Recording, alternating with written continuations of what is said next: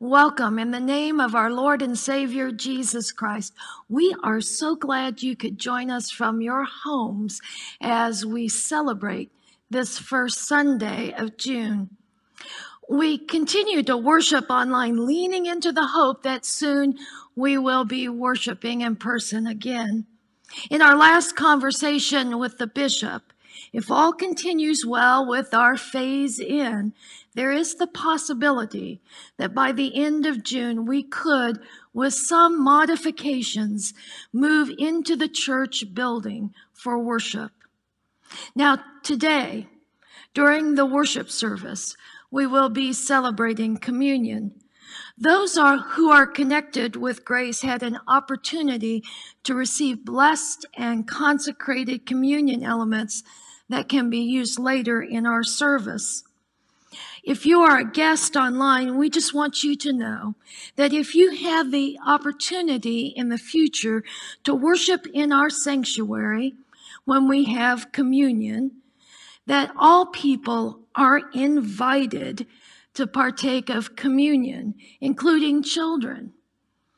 Christ invites all to his table of grace. But for this morning, if you do not have communion elements that have been blessed at your home with you, we do invite you to a brief love feast at the end of our celebration today. So you can gather some bread or crackers or some such food right now and some water to use during this service as a celebration of Christ's presence with us and in gratitude for the Spirit of God's love. Let us now join together in the call to worship. What a fellowship, what a joy divine, leaning on the everlasting arms. What a blessedness, what a peace is mine, leaning on the everlasting arms. What have I to dread? What have I to fear? Leaning on the everlasting arms. I have blessed peace with my Lord so near, leaning on the everlasting arms.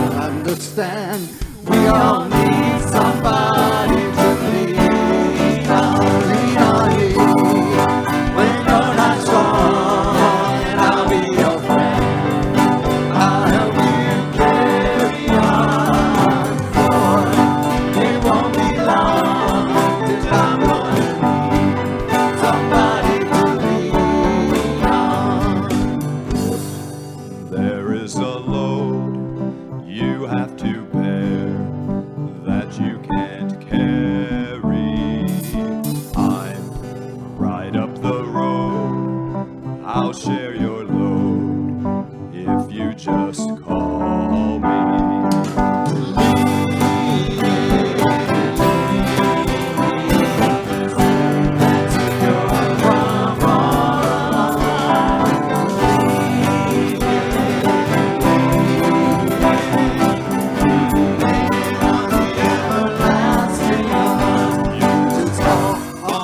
sister, when you need a hand.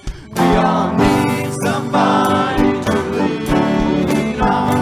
I just might have a problem that you'll understand. We all need somebody to lean on. Lean on me when you're not strong, and I'll be your friend. I'll help you carry on.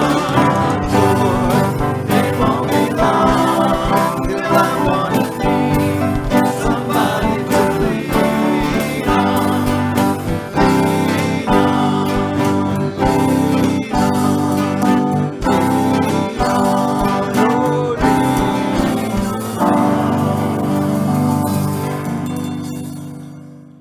Hear the good news from the Gospel of Luke, chapter 10.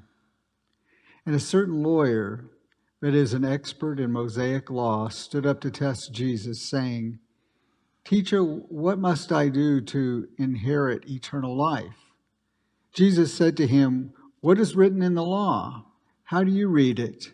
And he replied, "You shall love the Lord your God with all your heart and with all your soul and with all your strength and with all your mind, and your neighbor as yourself." Jesus said to him, "You have answered correctly. Do this, and you will live." But he, wishing to justify himself, asked Jesus, "And who is my neighbor?"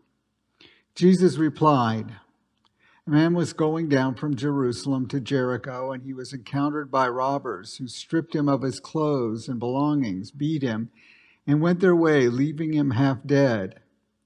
Now, by coincidence, a priest was going down that road, and when he saw him, he passed by on the other side.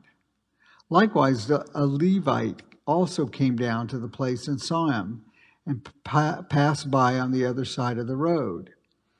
But a Samaritan who was traveling came upon him, and when he saw him, he was deeply moved with compassion for him, and went to him and bandaged up his wounds, pouring oil and wine on them to soothe and disinfect his injuries. And he put him on his own pack animal and brought him to an inn and took care of him. On the next day, he took out 2 days' wages and gave them to the innkeeper and said, "Take care of him, and whatever more you spend, I will repay you when I return." Which of these three do you think proved himself a neighbor to the man who encountered the robbers? He answered, "The one who showed compassion and mercy to him." Then Jesus said to him, "Go and do the same." Let us pray. May the words of my mouth and the meditation of our hearts be acceptable in your sight, O Lord, our strength and our Redeemer. Amen. I'm going to be honest with you. This has been a long week. While we've remained busy during this stay at home and phase 3 of the pandemic, we have missed seeing your precious faces. And if ever we have needed a time to hug it out, it has been this past week as we have grieved losing Joel Vandemore. And throughout the week, I have watched and pondered and prayed over all that has gone on in and across our nation. So today, I want to start by saying that I am prejudiced. There was a time I wouldn't admit that. I would like to say that I am colorblind, or that age or gender or economic status or any number of other things don't make a difference. Prejudice, prejudging people. I know I have been influenced by my surroundings and my experiences as I've grown up, and they've shaped the way I look at people. I grew up in a small, all-white town, and I heard the N-word from my dad. never in reference to an individual. It was this kind of candy he loved to eat, but he couldn't get where we lived. And so every time we would go back to where he grew up, he would purchase some. And then I'd hear that word.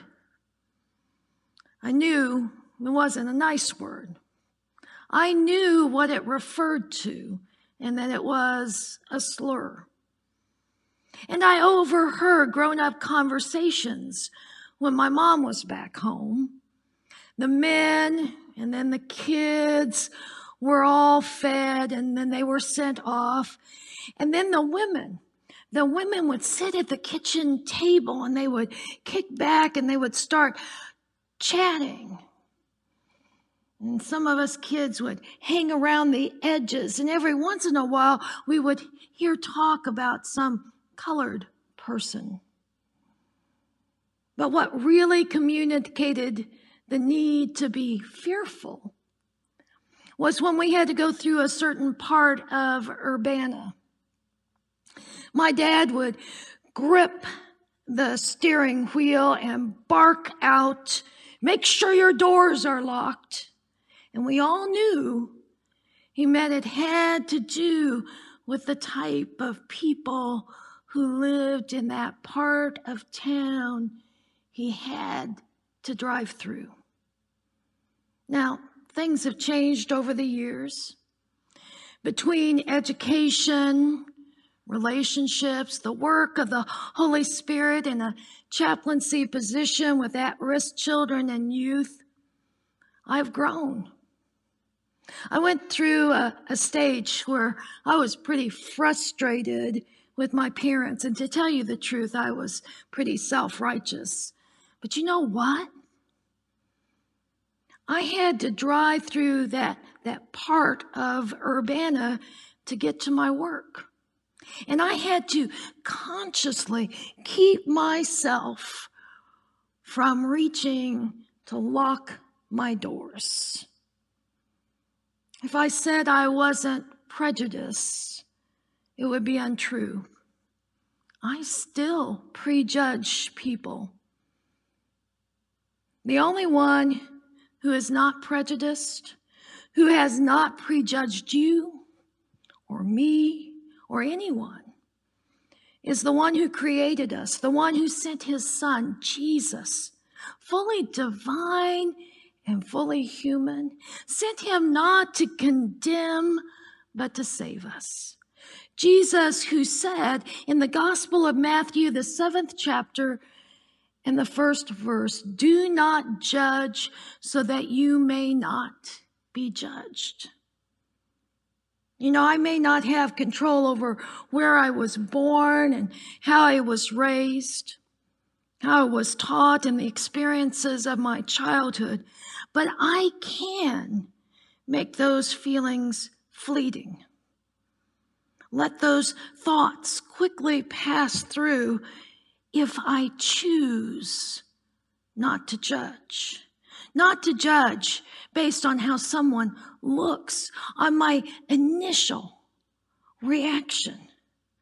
Now, the lawyer in the story for this day needs Jesus' help in judging who his neighbor is, because he wants to justify the way that he is reading the law and who he must love as himself, his legal obligation, and how he treats others. In other words, who he doesn't need to love, who he doesn't have to care about, who he can judge as being other.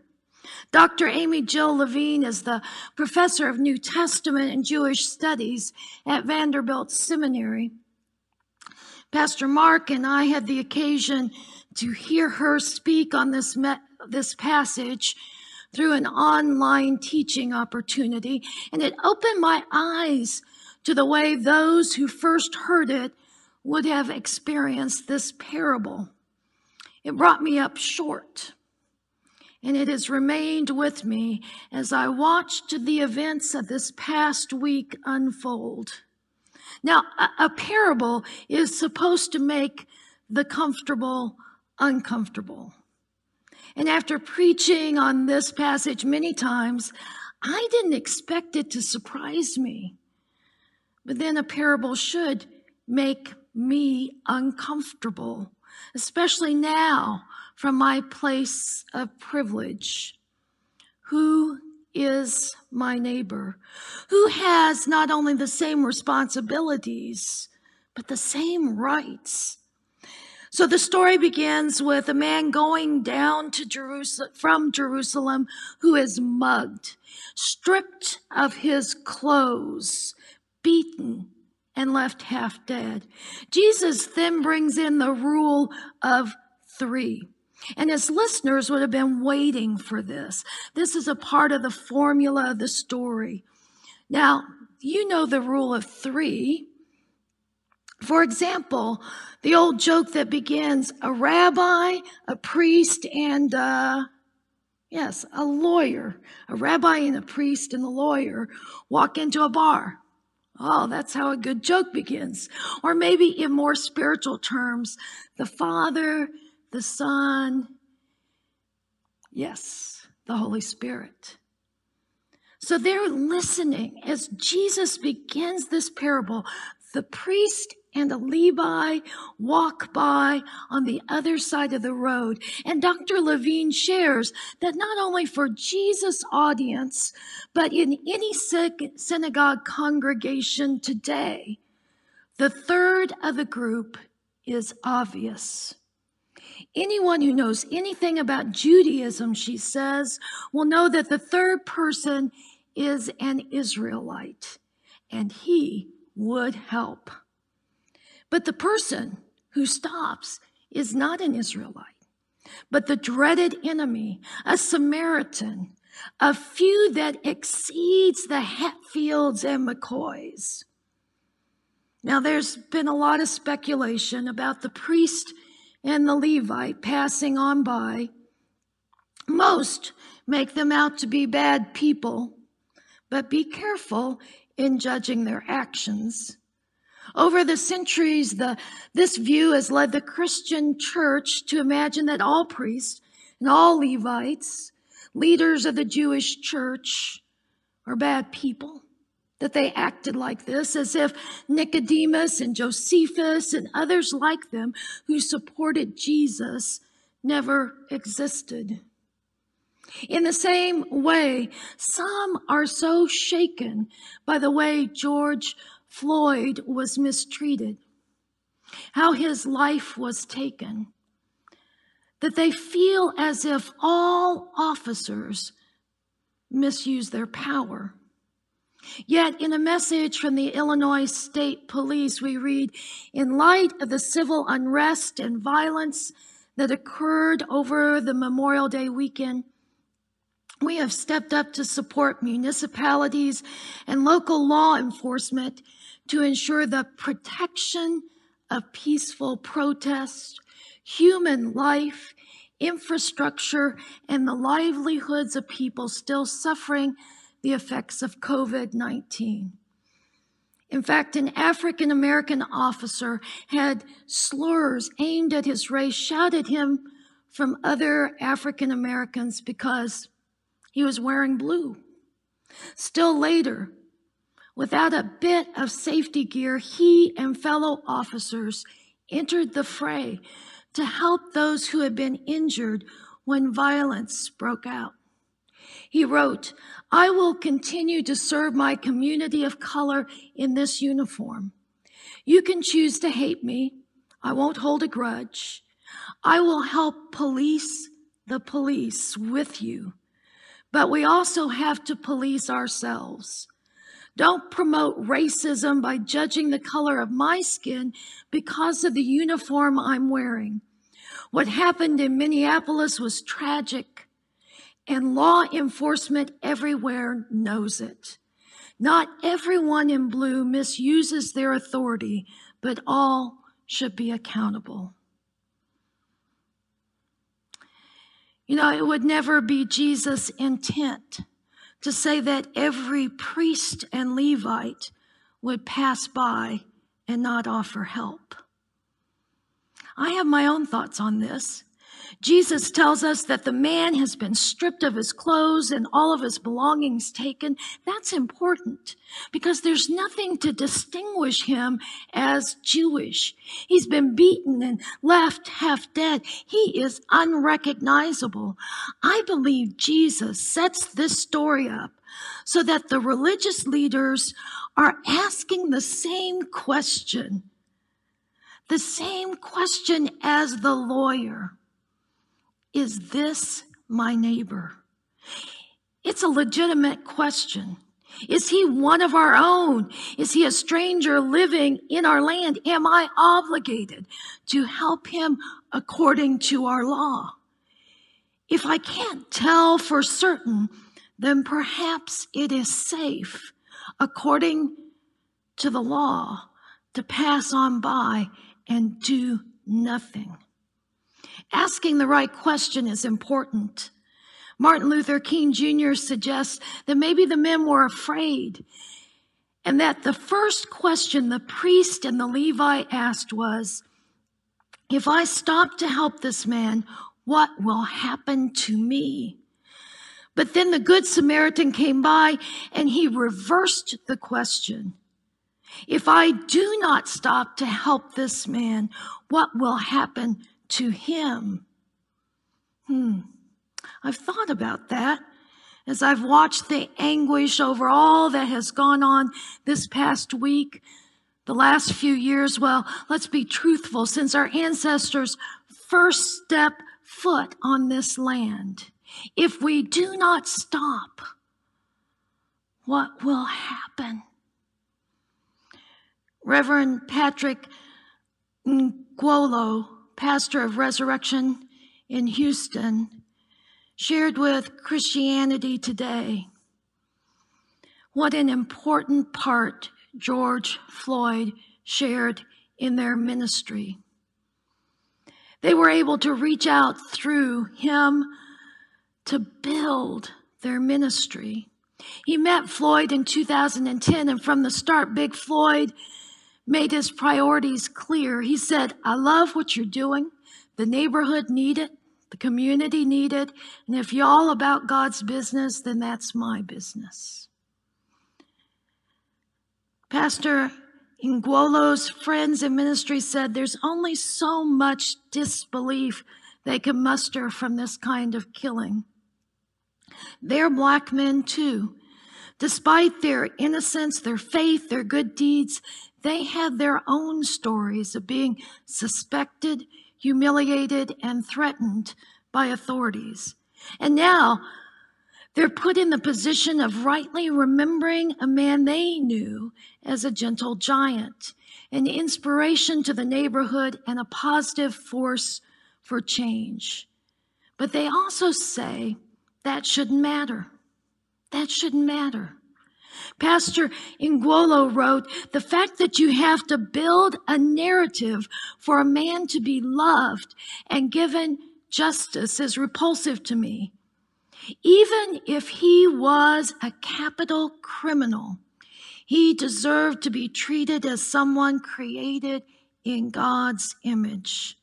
I'm done coddling Christians that can only love people they deem to be lovable. That really struck me.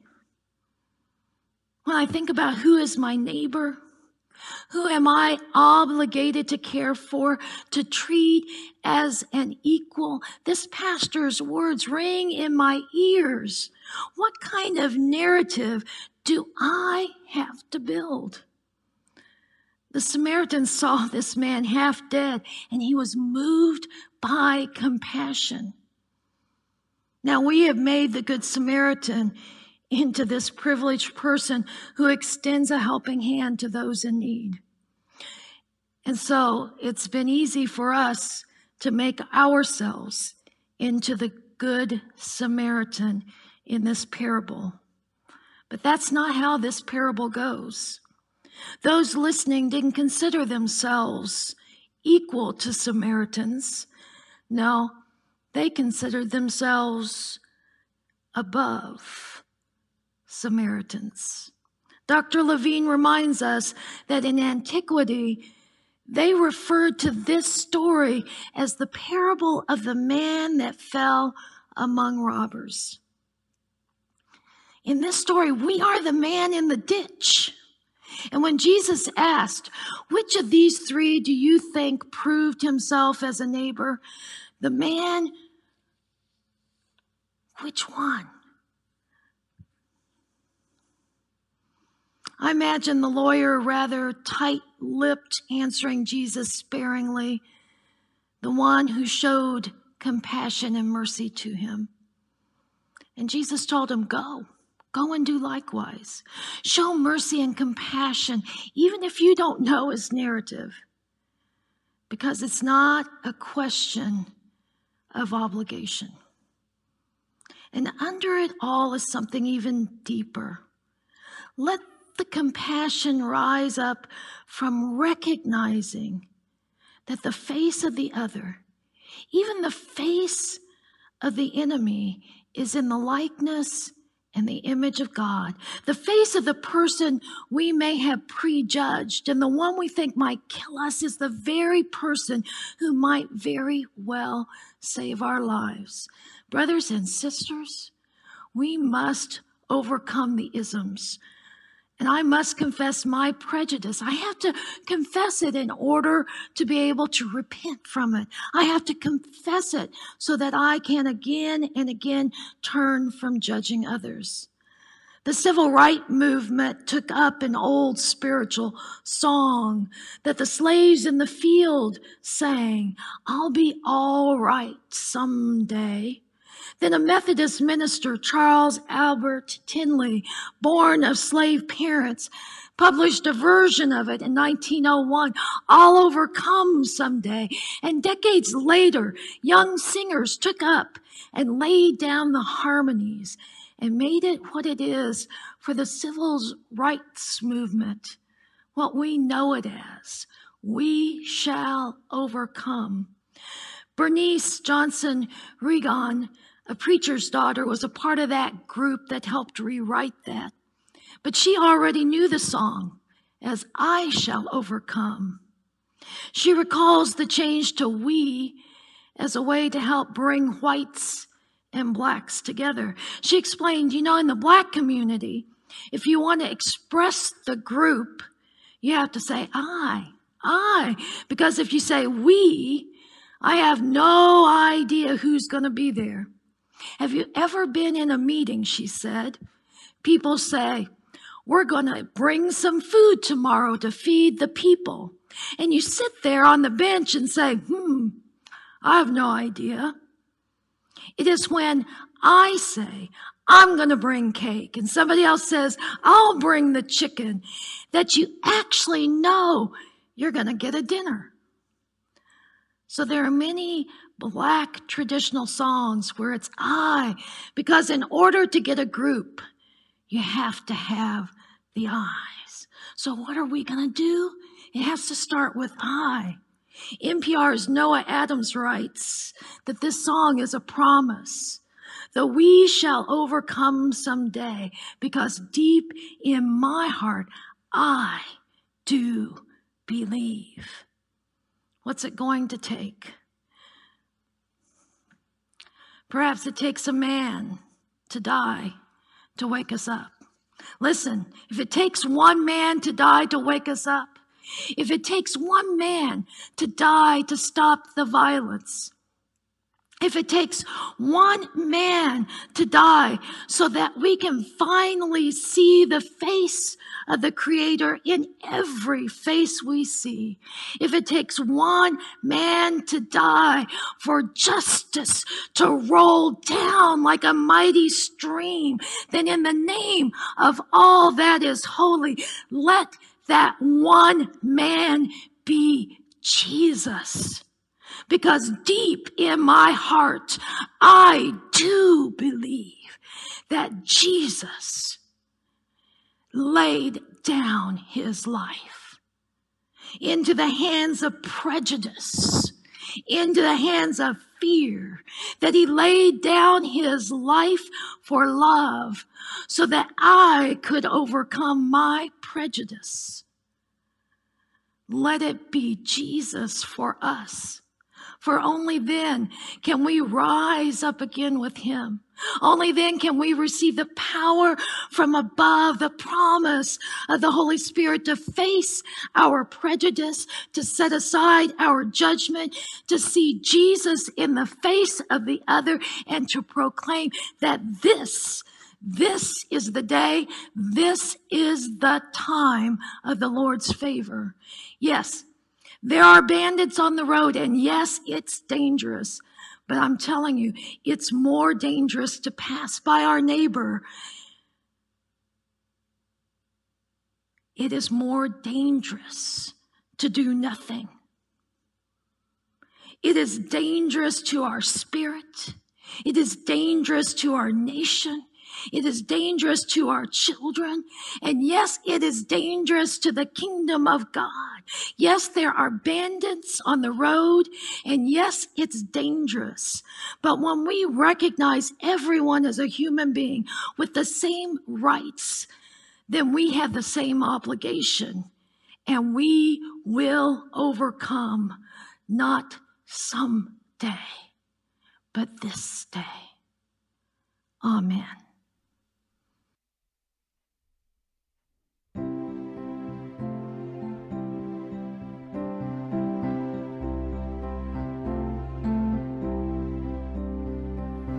I shall overcome. I shall overcome. I shall overcome someday. Oh, deep in my heart, I do believe I shall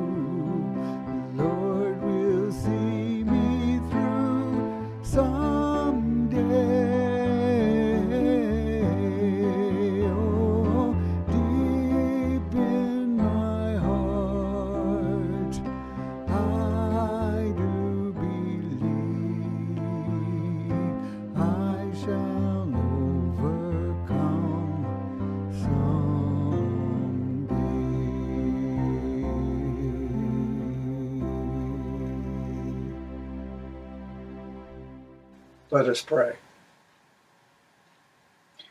O God, you made all people in your own image and redeemed us through Jesus, your Son. You make the world your neighborhood. Opening yourself to all, you are here to love us and care for us in every need. Today we remember neighbors near and far, those around the corner and those around the world. Overcome the fear and prejudice that infects our hearts. Break down the walls that separate us. Forgive us for distancing ourselves from the deep wounds in our nation and thinking it's somebody else's problem, not ours. Forgive us that we have become unfeeling and uncaring concerning issues of race and justice because we are insulated and removed in our safe communities. Our hearts and minds are on overload. We have become numb to real hurt and grief. What can we do? What would you have us do? Jesus, you invite us to follow you to our neighbors, to those who are weak and poor and vulnerable and have no rights and no voice. You invite us all to your table, and you give us a choice to follow you or to turn away. You know what we've chosen many times before. You know where we've lacked courage. You know how we've used excuses and been distracted by our own concerns and have hidden behind our faith. Help us, O God, in our weakness to keep our focus on Jesus. Fill us with the Holy Spirit. Let that fire burn in us. Breathe new life in us that we can, through your power, move away from being overwhelmed and stuck and fearful and move towards a place of passion for justice and compassion for those who've suffered injustice. Help us to see everyone as our neighbors, as you do, O Lord. We pray for those who grieve the loss of a dad, a loved one, a friend, George Floyd. We pray for all those who have lost loved ones at the hands of injustice and misuse of power. We pray for police departments in our communities and across our nation that have individuals within them that misuse their power and make it hard for everyone else to do their jobs with integrity. We pray for change to come that will heal the deep wounds and will restore the trust. Our hearts are heavy over the loss of our dear friend and colleague, a bright and shining light in our community, Joel Vandemore. We lift up his family to you. Draw near to them in their shock and disbelief beyond all human understanding. Grant us your peace when words fail us and we feel the loss in our bones. You are our rock and our salvation, a very present help in times of trouble. We come to you with our troubles today, Lord. We thank you that you invite us all as family to your table. And as we come before you with bread and cup, we thank you for your unconditional love and for forgiveness, and for this glimpse of your heavenly banquet that you prepare for all. Hear our prayers in the name of Jesus, who taught us to pray, saying, Our Father, who art in heaven, hallowed be thy name. Thy kingdom come, thy will be done on earth as it is in heaven. Give us this day our daily bread, and forgive us our trespasses as we forgive those who trespass against us. And lead us not into temptation, but deliver us from evil. For thine is the kingdom and the power and the glory forever. Amen. Let us begin with the sacrament of Holy Communion. Will those who have the blessed elements prepare to receive? We will follow with the agape or love feast, so those who are participating may also prepare their bread and water. Let us pray. God, who holds us all in the palm of your hand, the circumstances of life are breaking our hearts. Remind us that you walk with us and that with you all things are possible. Come, Lord Jesus.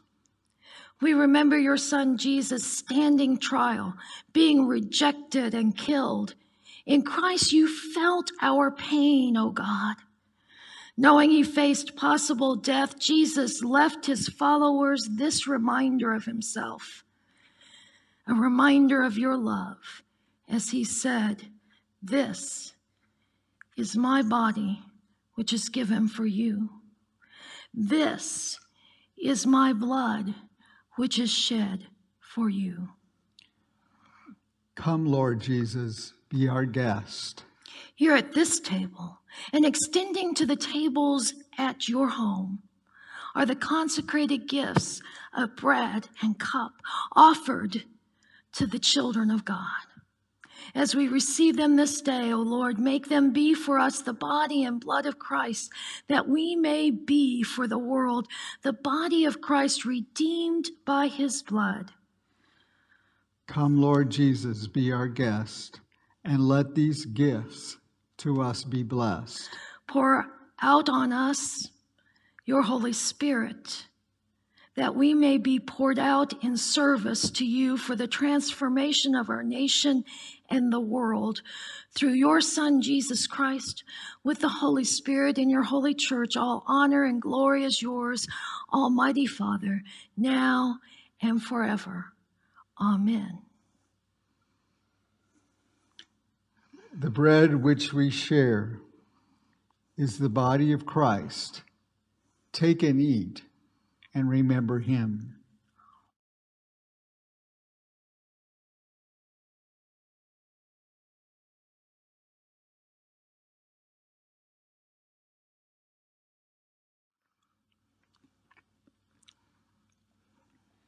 The cup over which we give thanks is a sharing in the blood of Christ. Take and drink in remembrance of him. The agape feast, the love feast, is a celebration born out of love, generosity, and fellowship. This feast nourishes the hearts and souls of Christians. It is an experience of warmth and sharing, and at its most symbolic, a means of God's grace. So if you will take your bread and water now, for as we share the love feast today, it is a way to remember Christ's presence on earth and to celebrate with gratitude the spirit of God's love. Brothers and sisters in Christ, we've all come to this place frail and broken, in a world of violence, hate, greed, and isolation, in a church searching to find the way forward. We look for healing through this agape feast, this love feast. It is in this love feast where adversaries become friends, friends become neighbors, and the Christian family embraces all. Let us share the blessings of food and water just as the first Christians did in ancient times. It is important to know that this feast is not Holy Communion, but one of love and of fellowship. Commemorate now our unity and feast on the Spirit of love who is Christ. You may now take, drink, and eat this water and this bread in Christian fellowship. And as you do so, remember Christ who walks with you and carry with you the love of God. Amen.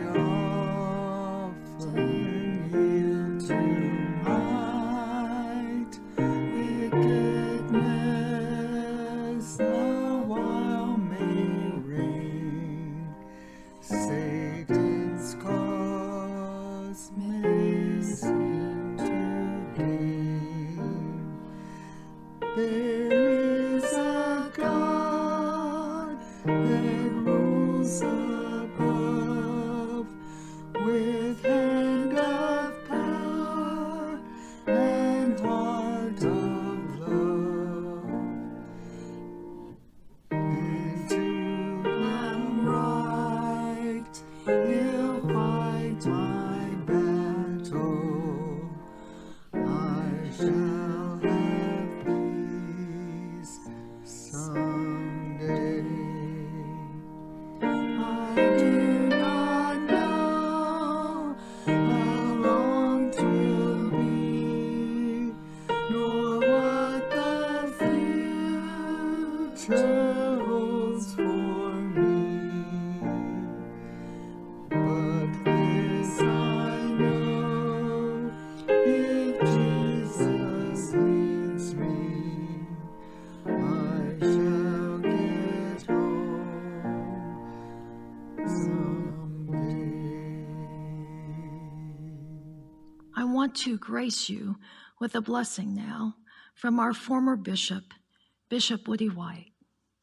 And now may the Lord torment you. May the Lord keep before you the faces of the hungry, the lonely, the rejected, and despised. May the Lord afflict you with pain for the hurt, the wounded, the oppressed, the abused, the victims of violence. May God grace you with the agony of burning thirst for justice and righteousness.